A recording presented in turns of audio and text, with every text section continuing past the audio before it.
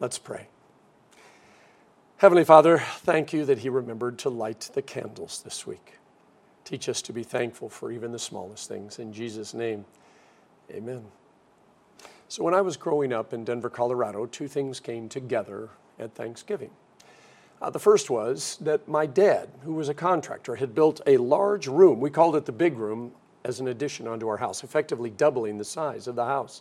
It had a fireplace, a huge empty space where everybody could gather, and it was decorated in a Hawaiian motif. One entire wall had a mural of Diamond Head on it, and then there was a giant fishnet hanging from the ceiling with glass baubles, and then there were bright orange and turquoise swivel chairs. It was the 60s, after all. Now, my grandparents did not have a big room, unless you counted their garage, which they would empty out during the summer for big parties. But at Thanksgiving, it was a little too chilly. And so if we were going to have a big party, everybody had to come to my parents' house. And that's what it was. It was all the pairs and spares, individuals and families who either didn't have anybody else to go to or couldn't get there or had something else going on, and they were always invited to my parents' house. So that was thing number one. Thing number two was that Lowry Air Force Base was only a few miles away from where I grew up, where on summer days I would remember hearing a sonic boom as one of the training pilots accidentally broke the sound barrier as well as a few windows. Now, outside the main gate, there was a simple shelter and a big sign that said, "Pick up airmen for Thanksgiving dinner here." And my grandpa would drive his old 63 Chevy pickup with the camper shell out to that shelter, tell a bunch of them to get into the back, and they would come and celebrate Thanksgiving with us. Stories would be shared, food would be eaten, thanks would be given, and then it was back into the truck and back out to that shelter they would go. Now, as many of you know, when I arrived here at Our Savior, in the shadow of both Pearl Harbor and Hickam Air Force Base, the only thing I knew about the military came from John Wayne movies. You know, my dad and Uncle Benji were Marines, the rest of my uncles were Navy, but they rarely talked about the war or about the military. All these years later, I have come to rethink those Thanksgiving dinners with the airmen, who I have no doubt were probably just E1s, 2s, and 3s. Brand new to their uniform and all the things that went with it. And they had neither the money nor maybe the leave in order to go back and actually be with their families. Well, I remember them all being so polite. And at first, they were always a little uneasy. But at the end of the night, which often meant playing pinochle, whether they wanted to or not, they would say thank you over and over again to everyone. And then quite often were given a doggy bag so that they had something more to eat the next day. I don't know why a colonel or general would stand under that shack with the sign that said, "Pick up airmen here for Thanksgiving dinner." But if one did, I always wondered how different it might be. You see, the airmen would often choose to sit at the kids' table. Yeah, that's where all the fun was anyway. But would a general? The airmen would play games, including pinochle, even if they'd never played it before. Would a general? The airmen would let someone else have the last piece of pumpkin pie. Would a general? Now, this is not a slight against generals or admirals, but an observation that when we attain a certain status, when we have more silver on our shoulders or more titles before or after our name, it just changes things. It changes who we are and how we see ourselves and oftentimes how we expect others to see us. And sometimes we forget to be humble. Sometimes we forget what it was like when we weren't who we are now. See, our identity comes from a sense of belonging, and whether we have to know where we belong to know who we are, or whether we have to know who we are in order to know where we belong, we don't have time to actually talk about that today. That's a philosophical discussion that goes down many rabbit holes. But we do know that the two are intertwined.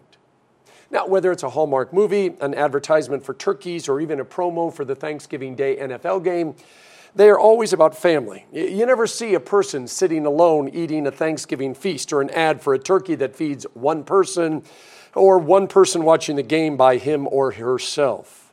It's always a family, either those that they're actually related to or those that they have chose to be related to. And then comes this feeling, an obligation to be with family. And we see the dozens sitting around the table with the giant turkey in the middle, and they're all having a great time laughing and telling stories, or sitting around the living room watching that big game on that giant TV and eating all sorts of snacks. And in the background, you see the dining room table that has been dressed to the absolute extreme, just waiting for them. And you know the meal that they're going to eat when the game is finally over. And maybe that is what you experienced when you were growing up. Or maybe it's not.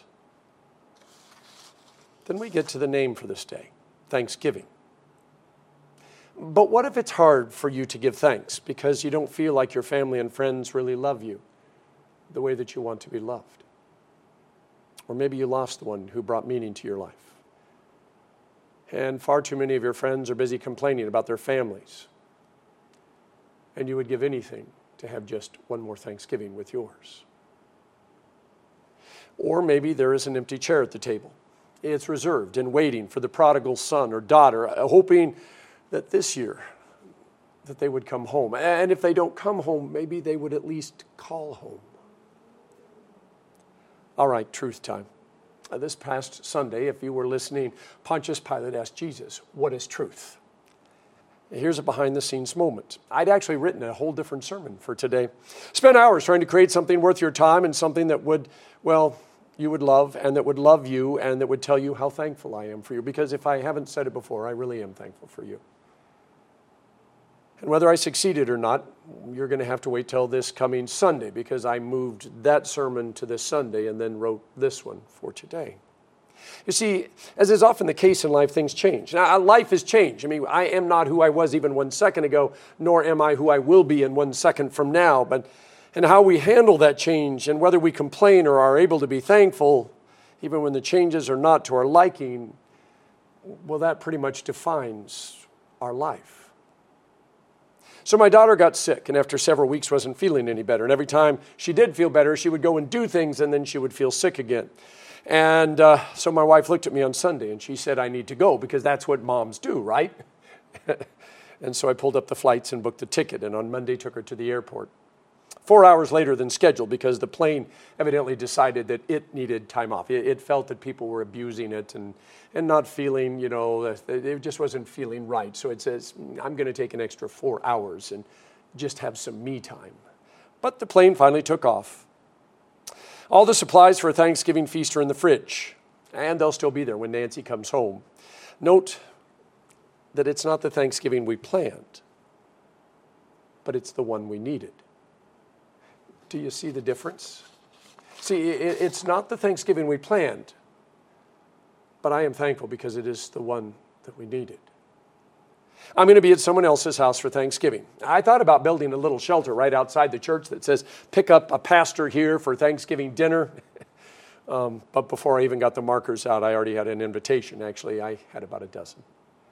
And now I have to decide, when I get there, will I sit at the kids' table? Because that is where all the fun is. Will I defer to the family when I'm asked a question? Because the airman, when somebody would say, do you, and the airman would always say, well, what would you like me to do? Will I listen instead of talk? Will I play pinochle? Will I let somebody else have the last piece of pumpkin pie? Last week's gospel lesson, the one where the humiliated, scourged, beaten, crowned with thorns, Jesus stands before Pilate, and Jesus is bleeding all over Pilate's expensive flooring. When Pilate asks, "Are you a king?" which sounds like a really dumb question given what it is that's standing in front of him and what Jesus looks like. And Jesus responds, "You say I am," which also sounds like a really dumb answer given what Jesus looks like. But then Jesus goes on and he says, "My kingdom is not of this world." What do you think that means? Because that's why I wrote a different sermon for Thanksgiving. Jesus then says, those who belong to the truth, those who are citizens of my kingdom, listen to my voice.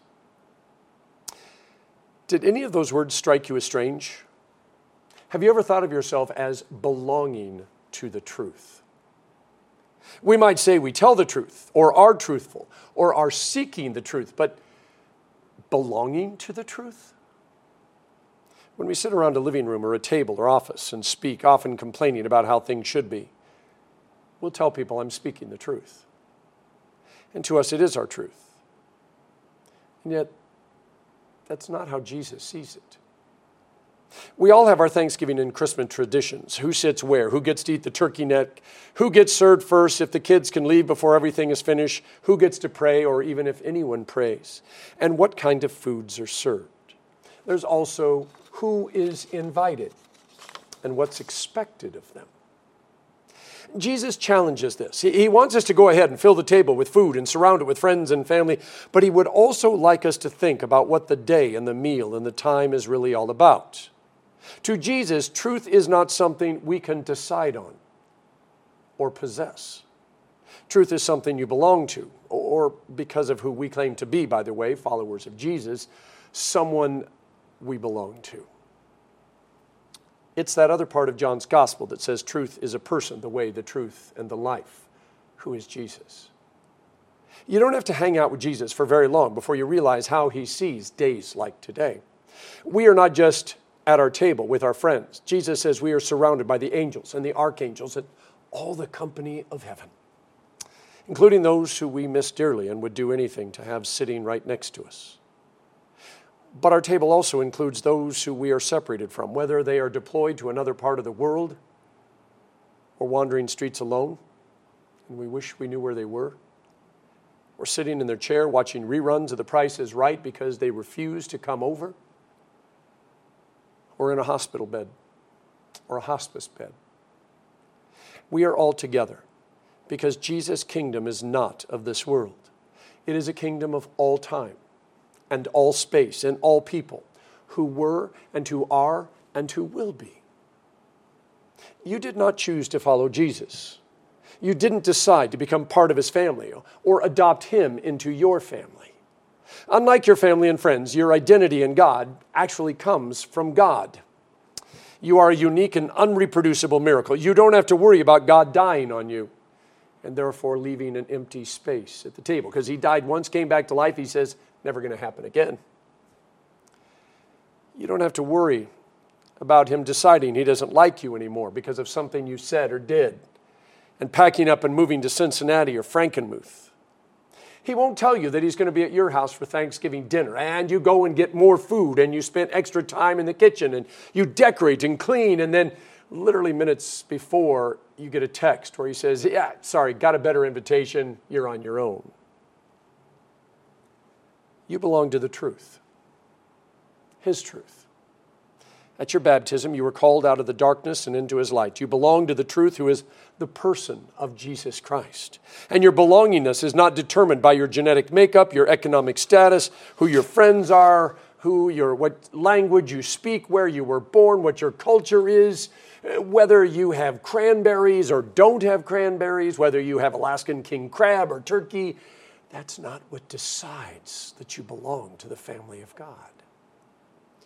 Your belongingness to the truth comes with an invitation to the table. And to be honest, it's the kids' table because we are the children of God. That is where all the fun is anyway. And this table has a very simple meal. It's a wafer and a sip of wine. But in ways we cannot understand, it empties us of our sin and it fills us up with the righteousness and the love of God. It also connects us to an eternal banquet, the one Jesus was always talking about in the gospel lessons, where the wine flows and the food is amazing and the fellowship is literally divine. No matter where you are having Thanksgiving, no matter who you are having it with, know that you are loved. You are forgiven. You are unique. You are unreproducible. You're a little peculiar, and that's why we love you. You see, this is one of those things that once you understand that you are loved by me and all of the other brothers and sisters in Christ, including those who haven't met you, and that you're going to spend eternity in heaven with, that makes this day one to be thankful for. And maybe this will give you enough of a push to invite someone to your house who you know doesn't have anywhere else to go. Or sit at the kids' table, even though you happen to be the grandpa or the grandma. Or play pinochle, even though you've never played it before. Or eat the turkey neck, and you can have mine if you want it. And let somebody else have the last piece of pie. Because you know you can stop by Costco tomorrow when all the craziness happens and pick up a whole one for yourself.